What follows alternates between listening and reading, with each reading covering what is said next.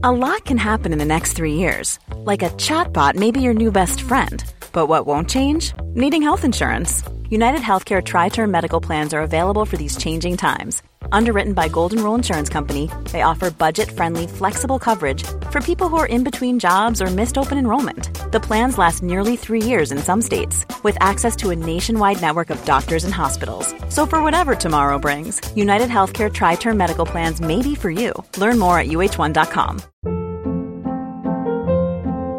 Hold up. What was that? Boring. No flavor. That was as bad as those leftovers you ate all week. Keke Palmer here. And it's time to say hello to something fresh and guilt-free. Hello Fresh. Jazz up dinner with pecan-crusted chicken or garlic butter shrimp scampi. Now that's music to my mouth. Hello Fresh. Let's get this dinner party started. Discover all the delicious possibilities at hellofresh.com.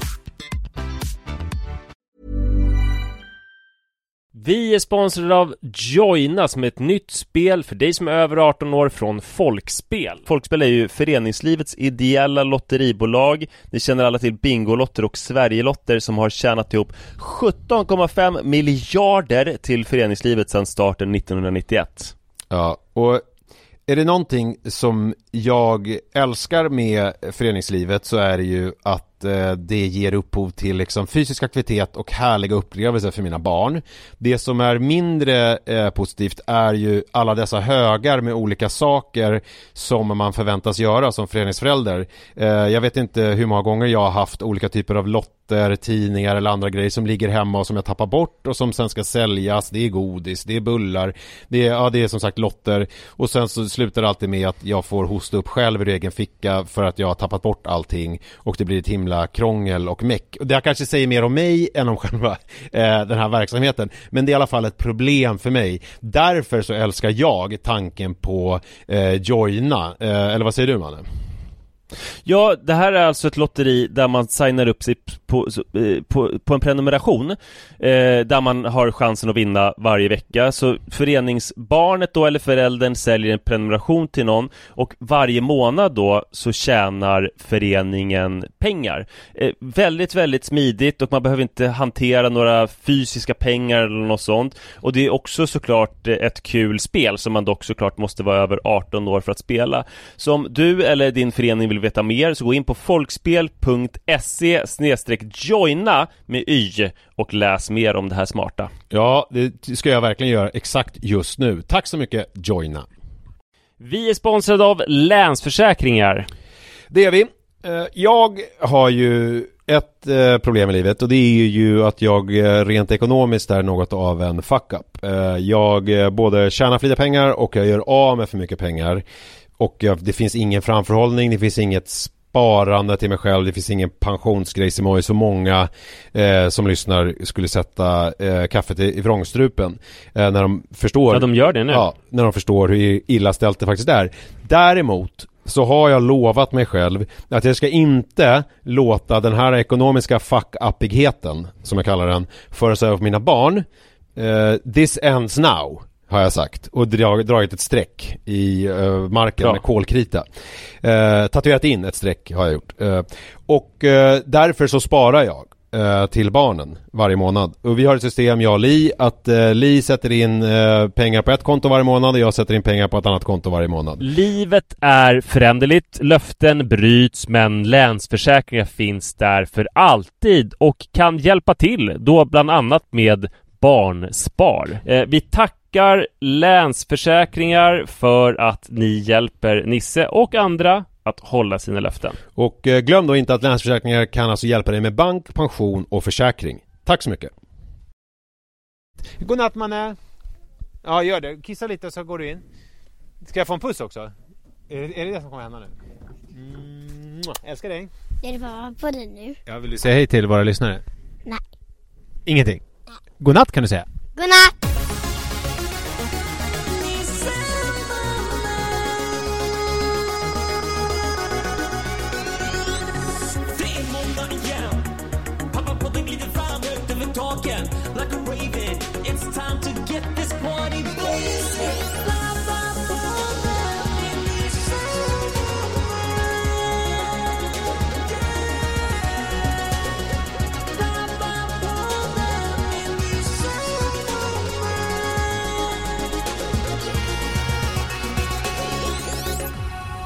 Hallå och varmt välkomna ska ni vara till avsnitt nummer 116 av den världsberömda Pappapodden. Det är väl den enda Pappapodden i sitt slag, i alla fall med mig, Nisse Edvall och dig, Manne Forsberg. Om jag inte har missuppfattat saker och ting. Vad tror du? Du vågar inte säga att det är den enda Pappapodden, så det är den enda Pappapodden i sitt slag, med en som heter Nisse Edvall och en som heter Manne Forsberg som pratar med varandra. Ja, men så funkar jag. Hängslen och svångrem. Gunnar det är Sträng, lite semestermode nu när jag återigen sitter i min bil och du sitter på Gotland och skramlar med några isbitar i cocktailglas. Ja, det är en Manhattan fast med isbitar i. Mm.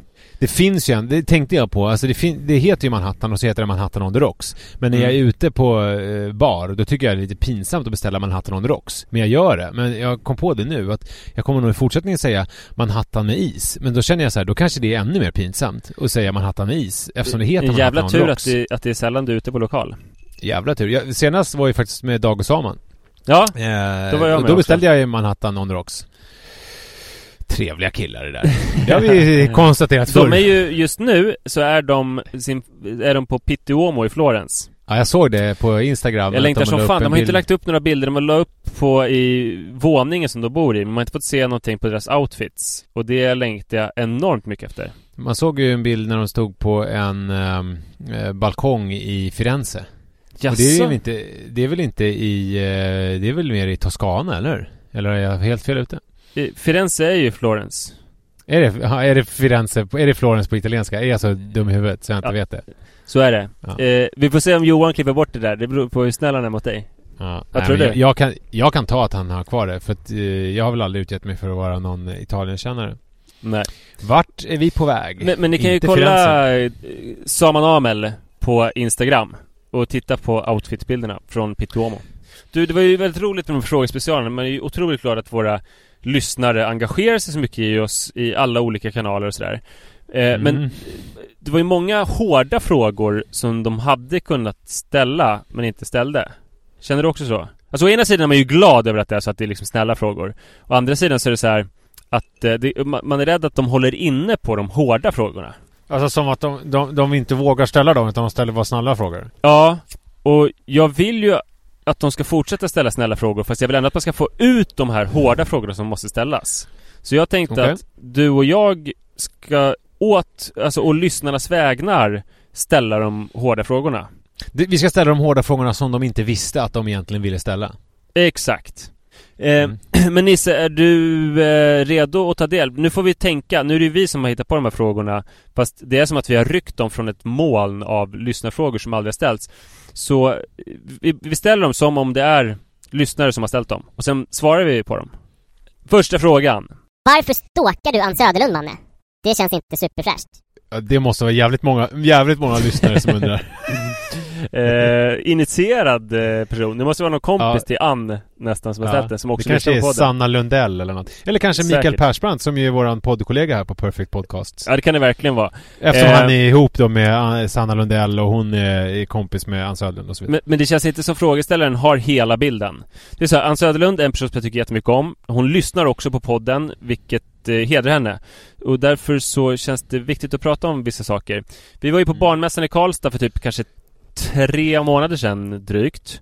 Och hade jättetrevligt under 3 dagar och gjorde en massa scenframträdanden och tog promenader och hade det mysigt. Och jag hade nyligen fått ett par jättefina solglasögon, ett par italienska med gröna acetatbågar. Kom de från Firenze? Ja, det tror jag faktiskt att de gjorde. Och jag hade precis fått dem, du vet när man är så här mallig, och jag hade dem när det var typ mulet ute bara för att få ha dem.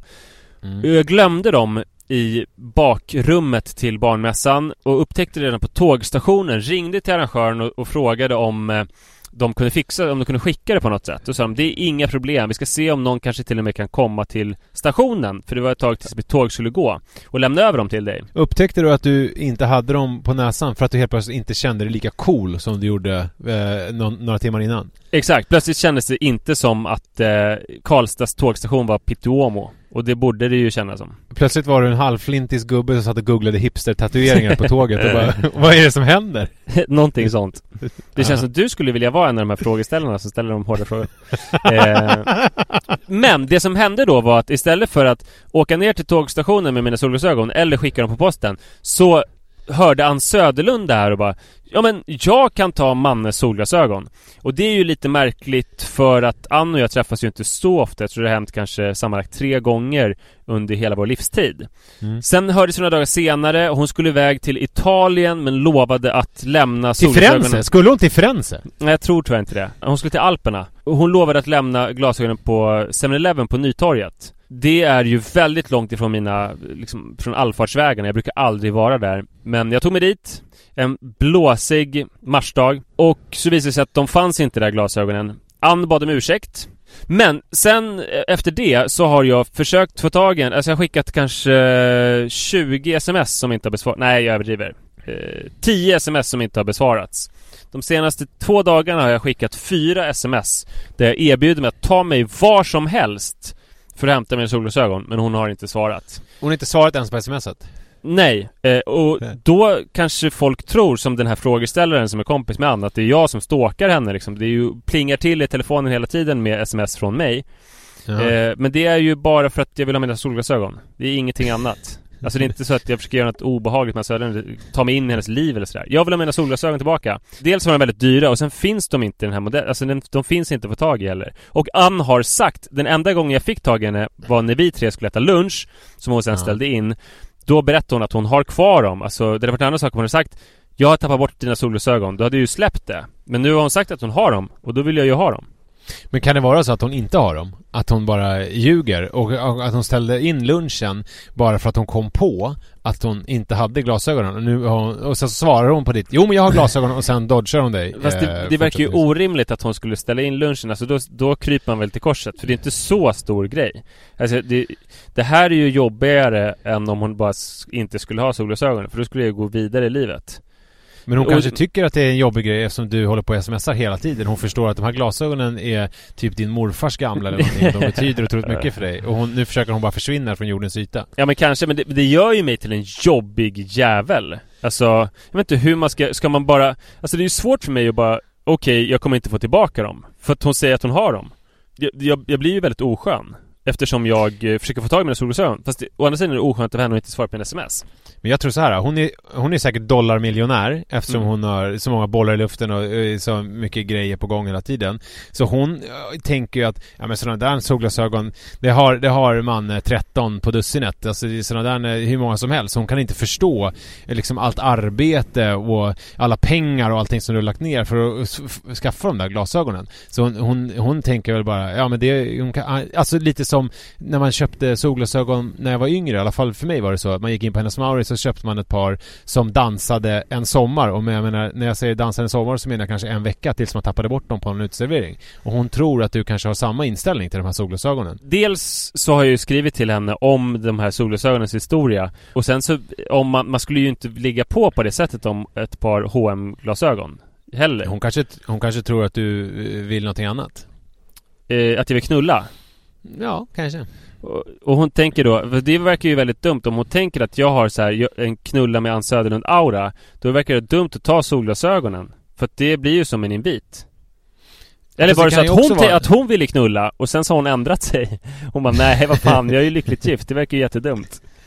Det börjar bli väldigt dyrt för mig det här också, för att jag har köpt 2 par nya solglasögon för att trösta mig.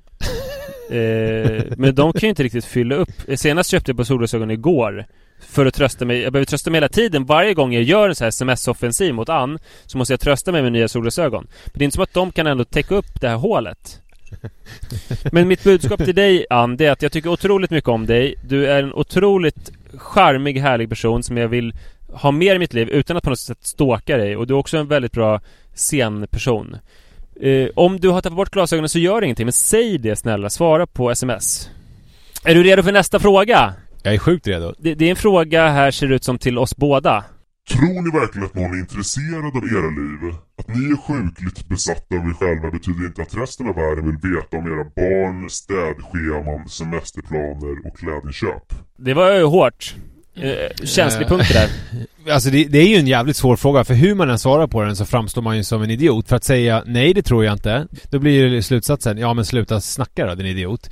Och svarar jag ja, det tror jag, då framstår jag ju som en egenkär dåre.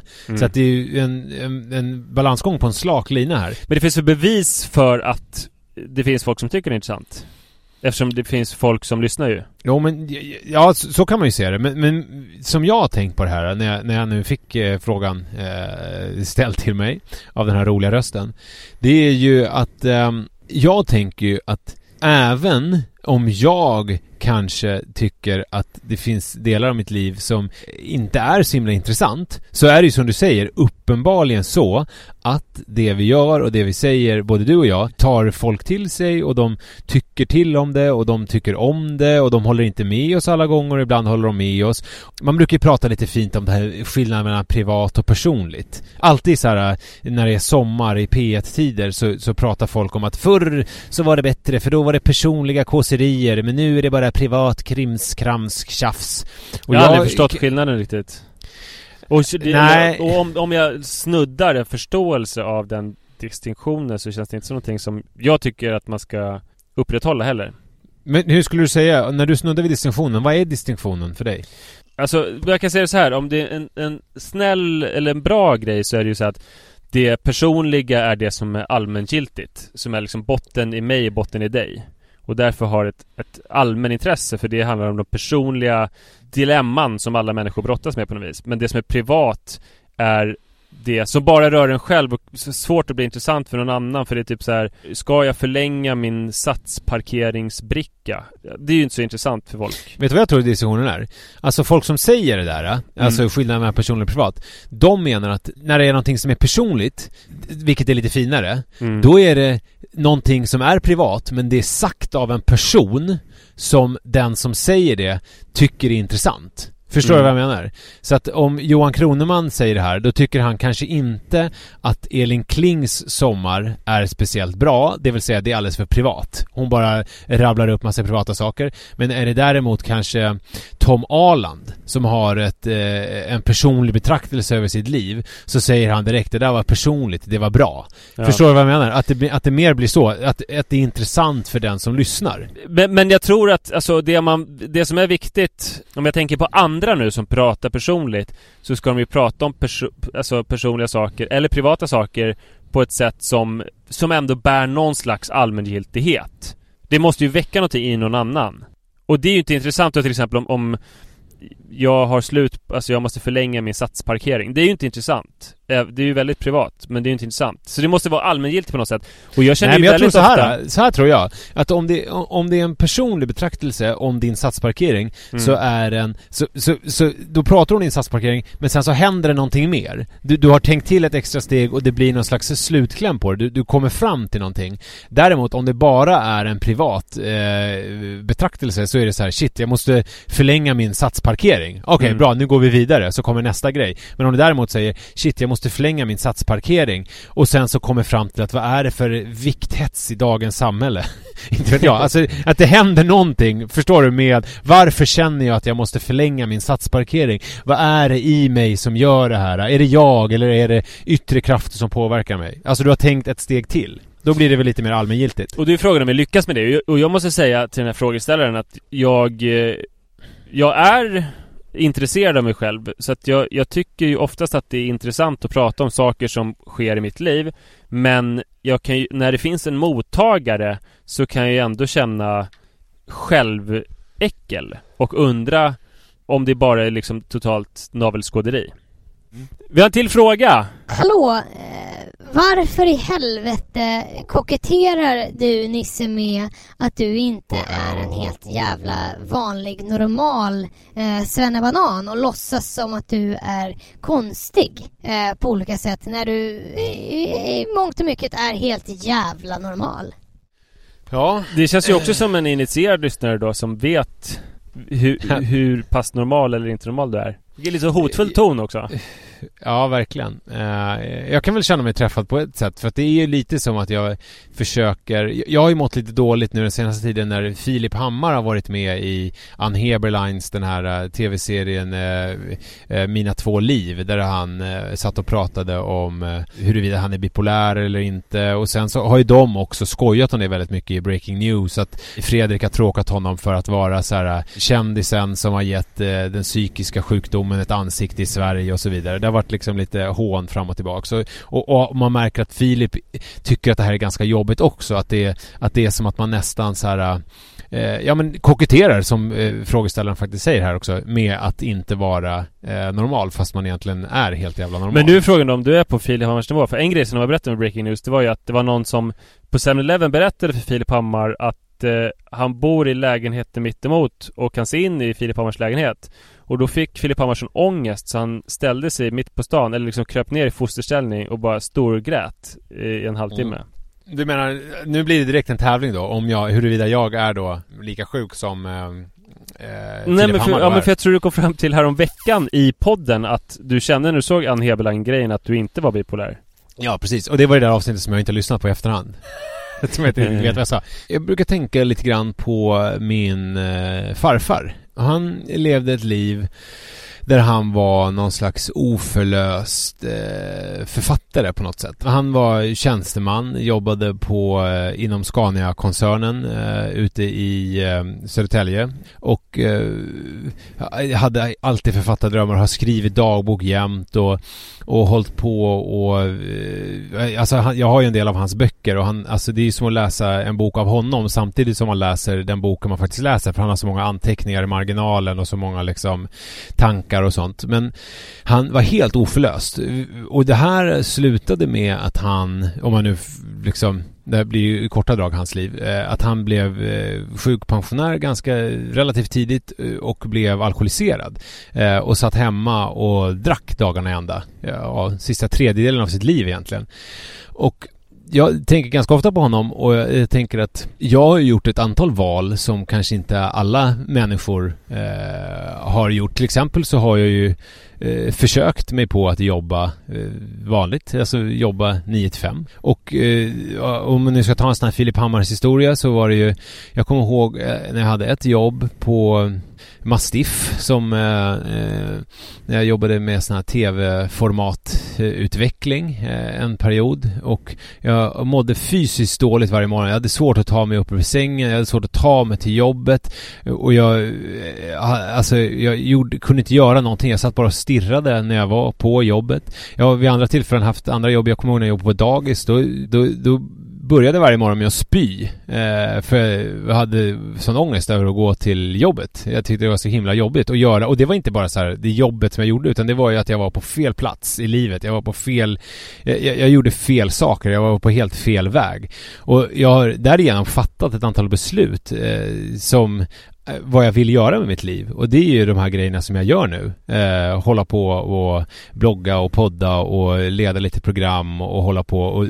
Och skulle jag inte göra det, då är jag rädd att jag skulle vara alltså väldigt må väldigt dåligt. Och kanske vara lite så här onormal då och försupen. Och det där är intressant, för då är det så här att du bloggar och poddar om att du inte är normal för att kunna vara normal. Faktiskt lite så. Så skulle jag sammanfatta det. Om jag ska vara helt ärlig. Och svaret på lyssnarens fråga då, eller den fiktiva lyssnarens fråga, det är att du är helt jävla sjuk i huvudet, men du lyckas hålla det under kontroll. Ja, så skulle jag sammanfatta det. Mm. Så du koketterar inte? Jo, det gör jag väl till viss del också. Det kan jag inte heller sticka under stol med, för att det är ju roligare, och jag tycker, jag är ju en skämtare också, det är roligare att skämta med sina tillkortakommanden, och på ett sätt så blir det då att man koketterar med dem på ett plan, faktiskt. Mm. Tycker du att det låter ovettigt?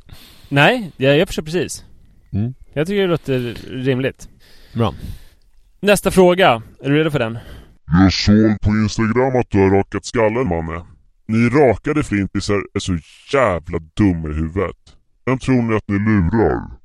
Tror ni verkligen att man tänker sig när man ser någon som har rakat bort allt hår så här, oj, han har säkert supermycket hår egentligen som han väljer att raka bort för att det är snyggare. Stå för att du är flintis istället, din jävla fitta. Det är fult som fan att se ut som Alfons Åbergs farsa, men åtminstone ärligare när han har på att raka av det. Ja, ord och inga visor. Det var ju så här att för 6 dagar sedan så jag var på gymmet och jag tittade på hur mitt hår med mobilkameran, hur det såg ut efter att jag hade duschat och kammat bak det. Och då såg det ut som en jävligt risig överkamning. Och då fick jag panik. Så omedelbart efter gymmet, Rut var med, för att det var ju en av de här dagarna efter hennes operation. Hon opererades förra veckan, så var hemma då också ju, fast hon mådde bra. Så vi åkte direkt från gymmet till en frisör som fick raka av mitt hår. Och hon ville först inte göra det. Men hon sa inte pappa Åberg och sånt här. Det var liksom inga sådana... Nej, hon sa att hon inte ville raka av det och att det är för drastiskt. Och det hon sa var också så att jag har en för lång frisyr för att ha en tunn fläck, som hon sa att det var. För att hon menar att håret där orkar inte ut, så du ser det jävligt flintigt ut fast det finns hår där. Så att hon menar att jag måste ha en kort frisyr. Fast då hade jag ställt in mig på att raka mig. Och det här var otroligt ångestfyllt, för att jag tänkte... Så frisören det här alltså? Ja, det sa. Och det här var otroligt ångestfyllt för mig, för att jag tänkte då, eftersom jag hade sett det där i min mobilkamera, så kände jag mig så flint, så jag tänkte att det kanske är så att jag måste, för att det blir bra, verkligen raka av precis allt. Alltså jättekort med typ hyvel. Som det verkar som den här frågeställaren pratar om någonting annat här egentligen. Det är ju sådana som ser ut som Robert Aschberg. Just det. Men jag vill ju pröva först en lite längre längd, 6 mm. Det är intressant att du tar Robert Aschberg och inte typ Fredrik Reinfeldt eller någon. Ja, Fredrik Reinfeldt är ju samma andas barn. Ja. Men det behövde jag inte göra, för hon hade rätt. Fast Robert Aschberg ser ju coolare ut än vad Fredrik Reinfeldt gör. Ja, men Robert Aschberg har ju så otroligt snygg mun. Han är ju jävligt bra mun på honom. Men det visar sig att det syns typ inte. Alltså, det finns ju hår där jag trodde att jag inte hade hår. Så att det var en slags mirakelgrej, den här snaggen. Ja, så att nu har liksom hålet försvunnit. Ja, alltså det är fortfarande, det ser ju tunnare ut där, men det är liksom inget hål längre, för det finns ju hår där. Märker man nu när det är 6 mm. Så att men frågeställaren sätter ju fingret på någonting viktigt, att det kom ju en bok för några år sedan som hette Skallar, tror jag, som handlade om att förr i tiden, alltså i en stora delar av mänsklighetens historia, så har rakad skalle symboliserat sjukdom. Millions of people have lost weight with personalized plans from Noom. Like Evan, who can't stand salads and still lost 50 pounds. Salads generally for most people are the easy button, right? For me, that wasn't an option. I never really was a salad guy. That's just not who I am. But Noom worked for me. Get your personalized plan today at Noom.com. Real Noom user compensated to provide their story. In 4 weeks, the typical Noom user can expect to lose 1 to 2 pounds per week. Individual results may vary. I'm Sandra, and I'm just the professional your small business was looking for. But you didn't hire me, because you didn't use LinkedIn Jobs. LinkedIn has professionals you can't find anywhere else, including those who aren't actively looking for a new job, but might be open to the perfect role, like me. In a given month, over 70% of LinkedIn users don't visit other leading job sites. So if you're not looking on LinkedIn, you'll miss out on great candidates, like Sandra. Start hiring professionals like a professional. Post your free job on linkedin.com/achieve today. Död. Och sen för, jag vet inte, 10 år sedan så började män att raka sitt huvud med hyvel. Någonting som man kan göra nu, men som var otänkbart i de flesta branscher tidigare. Man kunde liksom inte vara en bankir och raka huvudet, för att det var inte okej. Man kan ju se Tom Hanks framför sig i filmen Philadelphia när han spelar AIDS-sjuk. Ja, precis. Så att antingen det är ju sjuk... rätt långt ifrån Robert Aschberg eller Fredrik Reinfeldt. Ja, verkligen. Men antingen har man varit sjuk genom historien, eller någon slags märklig outlaw som är en väldigt subversiv figur. Men sen har det blivit mer accepterat, och de har sett som att nu har de flintskalliga männen fått upprättelse, för de har hittat ett alternativ. Men egentligen så är det så här att den riktiga upprättelsen för de flintskalliga männen, de kommer ju när alla börjar bäras Alfons Åberg-frisyrer med stolthet. Och det är kanske på väg åt det hållet. För att när jag la upp en bild på Facebook och skrev att nu har jag snäggat mig för att bejaka min flintskallighet, så var det min svåger skrev att om man bejakar sin flintskallighet på riktigt, så ska man göra det när man verkligen så spara ut på sidorna och vara helt flint i mitten. Man ska då se ut som Alfons Åbergs pappa, för det är att bejaka. Och det är någonting som det är den enda liksom gubbgrejen som hipsters aldrig under hipster-eran har gjort. Och han kanske har fel i det med svåger, för att Jonas Lundqvist som jag figurerat mycket i Filip och Fredrik nu i Breaking News också. De är någon slags tema i det här avsnittet. Han är ju otroligt flintskallig och har en liten hästsvans i nacken. Just det. Så det kanske kommer att komma. Men du är inte riktigt där ännu. Nej, jag är inte riktigt där, men att... Du har ju närmat dig genom att du googlar de här hipster tattoo. Ja, precis. Men det har inte dykt upp än som möjliga hipsterfrisyrer. Men jag tror att det är ju nästa steg. Men jag måste ändå säga att jag tycker att du har ju gått igenom någonting med din tunnhårighet den här senaste månaden, måste man ju verkligen säga. Ja, men det var ju, vad tror du det beror på? Det är du som har skickat bilder. Det senaste, det har jag inte ens kommenterat i podden. Det var ju nästan ännu sjukare när du skickade bilder på Nadal. Det var ju väldigt märkligt, för först så skickade du den här bilden från festen som vi var på. Och sen sa du i podden så, jag var verkligen dåligt över det. Det var ju inte okej gjort typ. Och sen skickade du en bild på Nadal, alltså som är väldigt tunnhårig. Hur tänkte du då? Nu får ju ni lyssnare haka på här, för att jag var ju väldigt inne i Franska öppna då. Och jag förstår att du kanske inte var det på samma sätt som jag var. Alltså, inte alls. Jag följer ju inte tennis. Jag känner till Nadal för att han är ju en stor tennisspelare. Men och du och jag hade pratat om Kennedy Bakircioglu. Ja, i podden. Han har ju den här hipsterflinten då, för att han har ju liksom en riktig gubbflint som han i och för sig lite försöker kamma över, och det blir väldigt man ser ju väldigt tydligt flinten, så att säga. Och då kom jag att tänka på honom när jag såg Nadal spela, för Nadal har ju en tydlig flint, men han har ju helt ignorerat den och har ju liksom en mittbena som är väldigt tunnhårig. Och då försökte jag hitta en rolig bild på det, för att jag tänkte på din och min relation, att kompisar ska vara ärliga och säga till varandra. Och då var min ärliga fråga till dig var vad du tyckte. Jag skickade ju en bild på hans flint, och så skrev jag så här: vad tycker du att Nadals kompisar ska säga till honom om hans huvudbehåring? Och den var ju inte riktad, det var inte, jag menar inte att du ser ut som Rafael Nadal på den här bilden. Det är lite svårt att tolka på något annat sätt. Eftersom det du menade var att om svaret är ja på frågan om Nadals kompisar borde säga till, då är det ju så här att men då ska du fortsätta peppra på med att jag är så flint. Eller kan man tolka det på något annat sätt?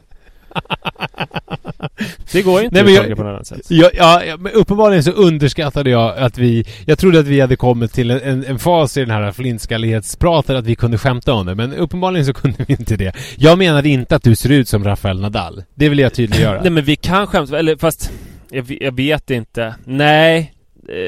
Alltså nu kan man kanske skämta om det, för nu känns ju problemet mycket mindre. Jag tror anledningen till att jag upplevde att det hade blivit värre var nog att vid min senaste klippning så tror jag frisören sparade lite hår, som att hon ville täcka över. Så att när jag kammade det bakåt så blev det liksom inte bra, för det var för långt.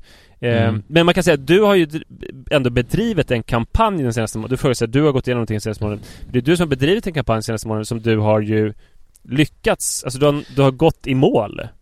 Men vill du berätta för lyssnarna vilka åtgärder du tänkte vidta angående din flint innan du rakade av den? Innan du klippte? Nej, det vill jag inte göra. Det vill du inte göra, det vill du hålla hemligt. Ja, det vill jag hemligt. Ja, men då vi kan ändå berätta det att du var på ett tag var du villig att vidta drastiska åtgärder angående flinten. Kan vi berätta det, menar du?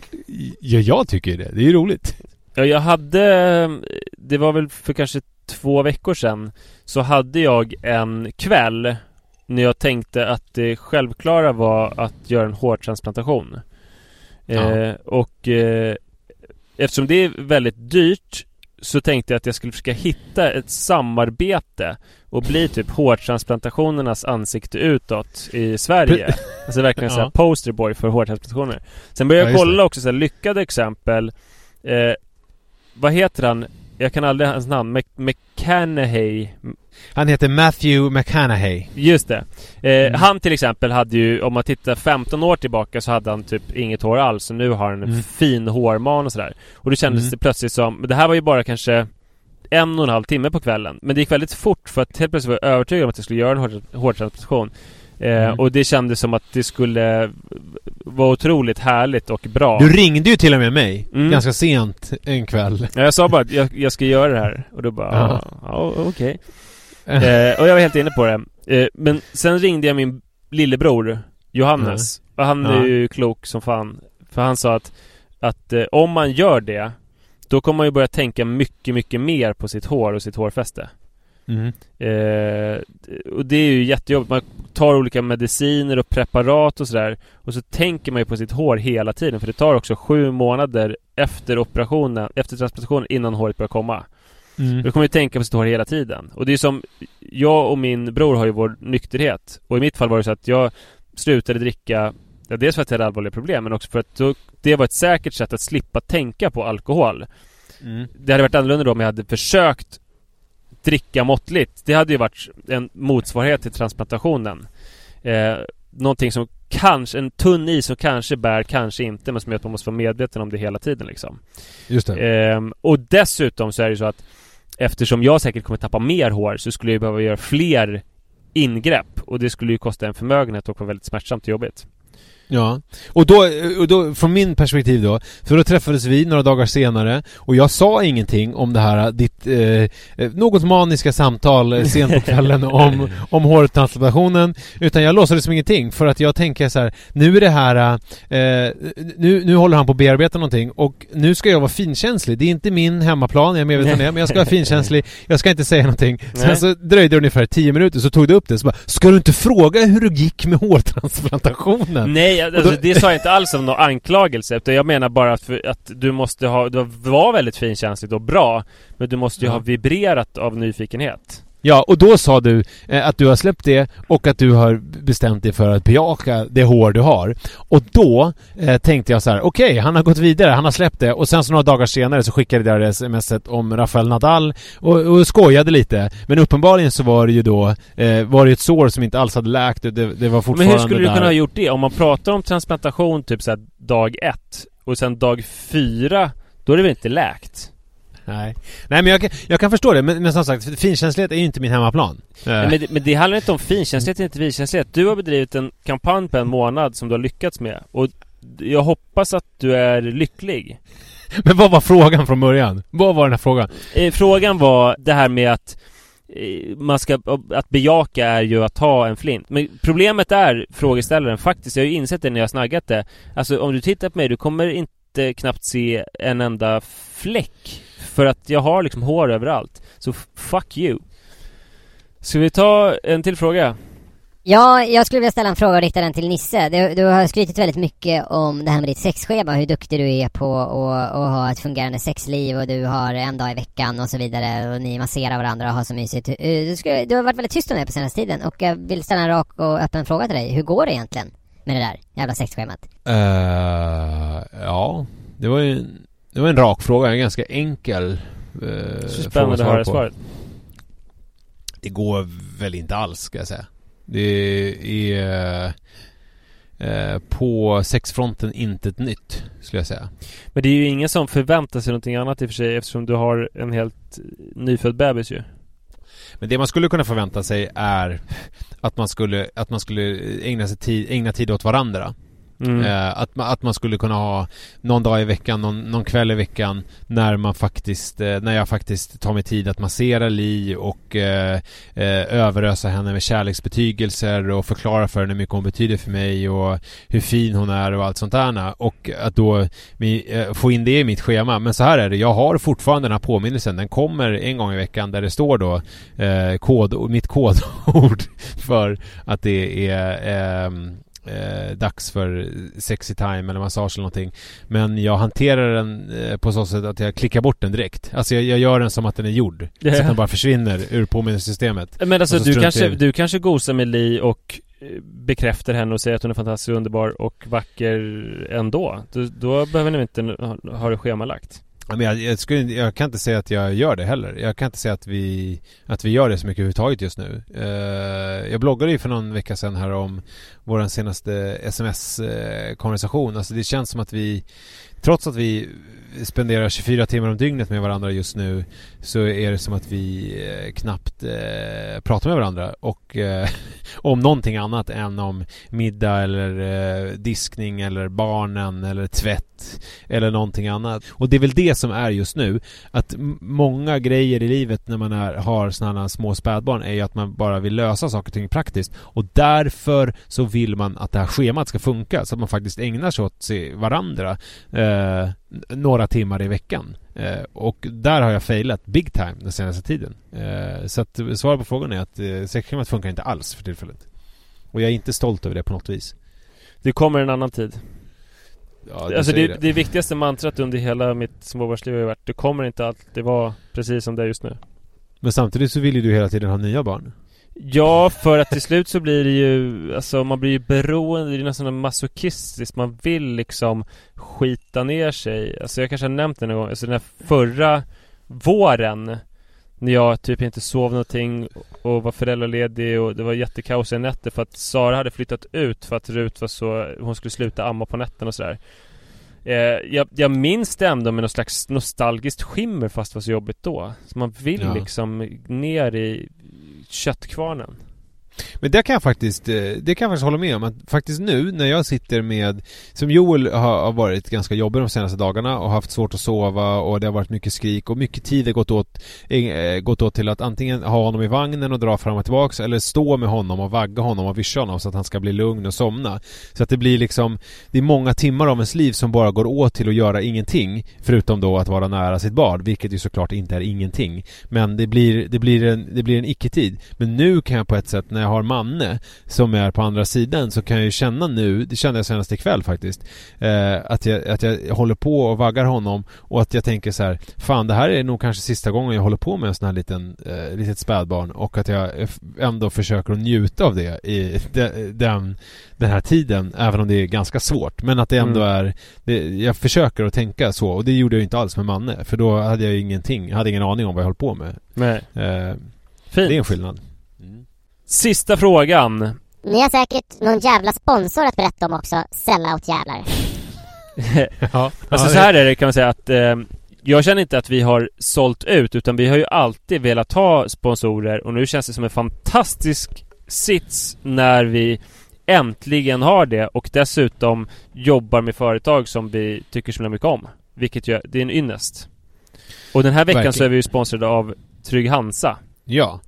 Och det man kan säga om Trygg Hansa är ju, alltså den stora grejen som de gör, som är relevant sommartid, är ju att de har 80 000 livbojar som är placerade runt om i Sverige på platser där vatten finns. Oftast ganska natursköna platser. Det är så sinnessjukt det där med 80 000. Alltså tänk, det kan vi väl räkna ut till nästa gång, hur högt torn det skulle bli om man staplade 80 000 Trygg Hansa-bojar ovanpå varandra. För havet för mig är ju förknippat med absolut inte fara. Jag blir lugn när jag ser havet. Jag vet inte hur du känner. Jag vet inte om du har sett de här filmerna som finns, som Trygg Hansa har på trygghansa.se/upptackhavet. Det hade varit konstigt om jag inte hade sett dem.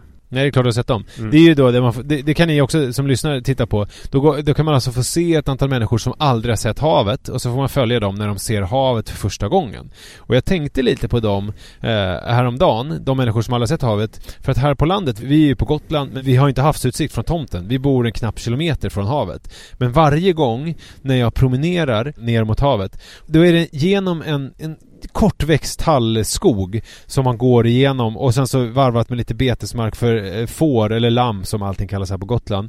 Och så kommer man ner och så öppnar det upp en udde som heter Natviks udde, som öppnar upp sig, och så kommer man ut på den och ser här vidsträckta Östersjön. Så långt man kan se västerut och så långt man kan se österut, så är det bara hav och en liten ö med 2 fyrar. Och när jag kommer ut dit så fylls jag av ett lugn. Det är faktiskt, det är helt sjukt. Jag vet precis varje gång exakt vad som ska hända när jag kommer ut på den här udden.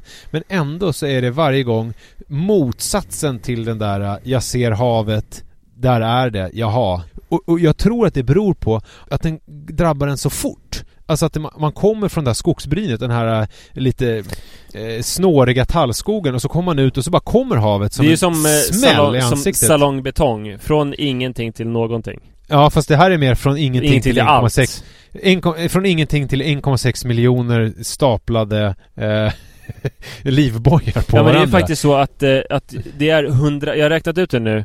Om man lägger dem ovanpå varandra, så inte på högkant, så blir det 160 mil rakt upp i luften. Det är helt galet. Men det ska man inte göra, för att de är ju också, det är spännande med bojarna, man förknippar dem med så mycket fint, för att de är ju utplacerade på de finaste ställen man någonsin har sett i Sverige.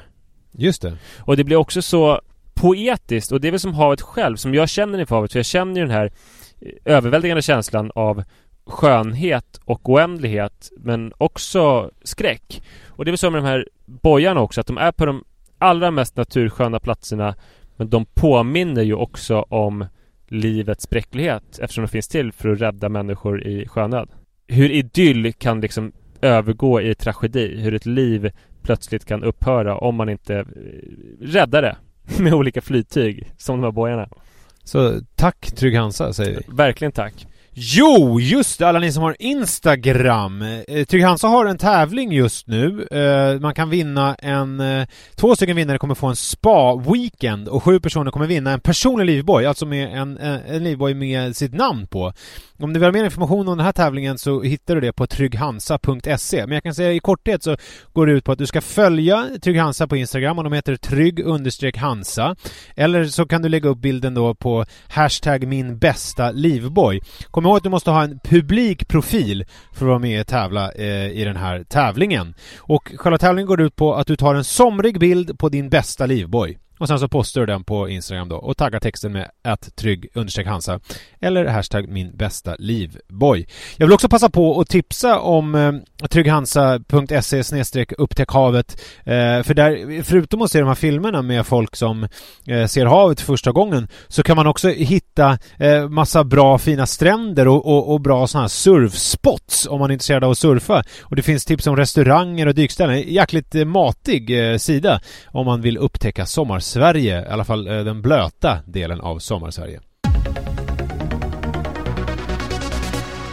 Vi är sponsrade av Akohud Nordic. Ja. Det känns ju väldigt passande. Jag tror att din hustru är otroligt glad över att vi är sponsrade av Akohud Nordic i allmänhet och krämen Canoderm i synnerhet. Just det. För att när vi var i fjällen tillsammans så tittade hon med avsmak på mina händer och bara, men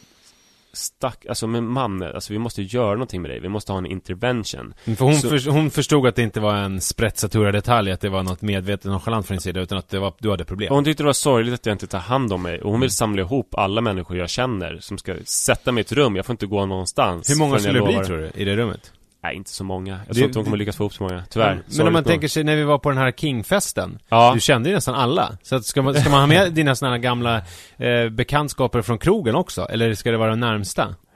Alltså jag tror Dag och Saman skulle vi komma. Ja. Men det som är märkligt är att du har ju otroligt fina händer, men du är ju den som alltid smörjer dig. Just det. Det är ju en konstig sammanträffande, kan man tycka. Ja, alltså det är ju fint att vi är så olika varandra så här. Jag har ju alltid i den här min ryggsäck, Skalmans ryggsäck. Gud vad jag slår mig för bröstet. Men jag har ju alltid Canoderm med mig i min lilla rygga. Smörj in mig noggrant efter att jag tvättat, speciellt när jag tvättat med tvål. Men första gången, det är viktigt att säga, som du köpte Canoderm som man köper på apotek. Canoderm är ju en kräm som ett läkemedel. Så jag utgår från att du läste bipacksedeln noga, för det ska man göra. Det gör jag alltid. Ja, bra. Jag har ju mycket problem, förutom att det gör ont och är besvärligt och eksem, så är det problem med mina olika byxor. Dels så när jag har nya blåa jeans, otvättade, så ibland får jag för mig att det ska klia sönder händerna. Alltså, det går inte att motstå, så jag gnuggar dem mot jeansen så händerna blir helt blåa. Det där vill jag trycka upp på en t-shirt. Ibland får jag för mig att jag vill klia sönder händerna. Ja, men så gör jag det mot jeansen. Alltså, med nya jeans, de torrfäller ju. Så det blir ju helt blått på händerna. Jaha, så du får blått inblandat i dina sprickor. I mina eksem, och det känns inte nyttigt. Och sen också så har jag börjat ganska mycket med vita jeans. Vad tror du, alltså utan att gå in på så här med läkemedel och allt så mycket och forskning och sådana, men vad tror du, Manne? Vad tror du är nyttigast och bäst för dina självsprickor och dina sådana som du får eksem? Tror du att det är den här blåa färgen i jeansen, eller tror du att det är någon sån här kräm som man kan köpa, Canoderm exempelvis? Jag tror att det är kräm, för det jag slarvar med, det finns ju ingen forskning som bevisar det, så det kan vi kan ju inte säga det liksom sådär, men det finns forskning som bevisar att Canoderm-kräm är bättre än jeansfärg. Bättre än jeansfärg, men att det är en bra underhållsbehandling, för att jag slarvar med underhållsbehandlingen. Alltså när det blir som värst, då kanske jag smörjer in. Man ska smörja in hela tiden, för det som händer med atopiskt eksem, det är att hudbarriären är skadad, så det blir väldigt känsligt för allergener och bakterier och sådär. Det blir inflammationer i huden.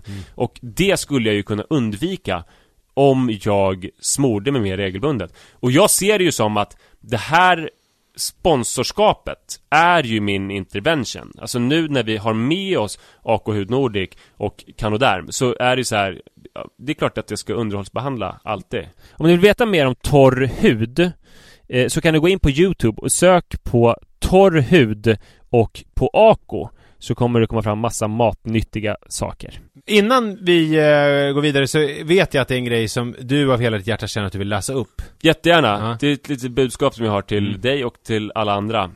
Canoderm kräm 5% karbamid. Receptfritt läkemedel för fuktighetsbevarande behandling av torr hud av olika uppkomst och för att förebygga återfall av atopiskt eksem. Läs bipacksedeln noggrant. Undvik att smörja ögon, näsa, öron, öppna sår eller på slemhinnor. Krämen kan svida. Rekommenderas inte till personer med överkänslighet mot karbamid eller något hjälpämne. AK Hud Nordic AB. www.aknordic.se. Tack AK. Taco. Tack för idag. Tack. Tack för idag. Det var ju roligt med att vi äntligen fick de här frågorna och ändå under någorlunda kontrollerade former. Ja. Och följ oss gärna på Instagram, Nisse Edvall, och sen så är det Manne_Forsberg med 2S, och så finns ju Pappapodden även på Facebook. Jag tycker att ni kan gå in och likea. Där lägger vi upp en del extra material, skulle man kunna säga. Ja, så är det. Ha det bra. Tack för idag. Hej då. Hej. Producerat av Perfect Day Media. Ever catch yourself eating the same flavorless dinner 3 days in a row? Dreaming of something better? Well, HelloFresh is your guilt-free dream come true, baby. It's me, Keke Palmer. Let's wake up those taste buds with hot, juicy pecan-crusted chicken or garlic butter shrimp scampi. Hello Fresh. Stop dreaming of all the delicious possibilities and dig in at HelloFresh.com. Let's get this dinner party started. Imagine the softest sheets you've ever felt. Now imagine them getting even softer over time. That's what you'll feel with Boll & Branch's organic cotton sheets. In a recent customer survey, 96% replied that Boll & Branch sheets get softer with every wash. Start getting your best night's sleep in these sheets that get softer and softer for years to come. Try their sheets with a 30-night guarantee. Plus, get 15% off your first order at bollandbranch.com. Code BUTTERY. Exclusions apply. See site for details.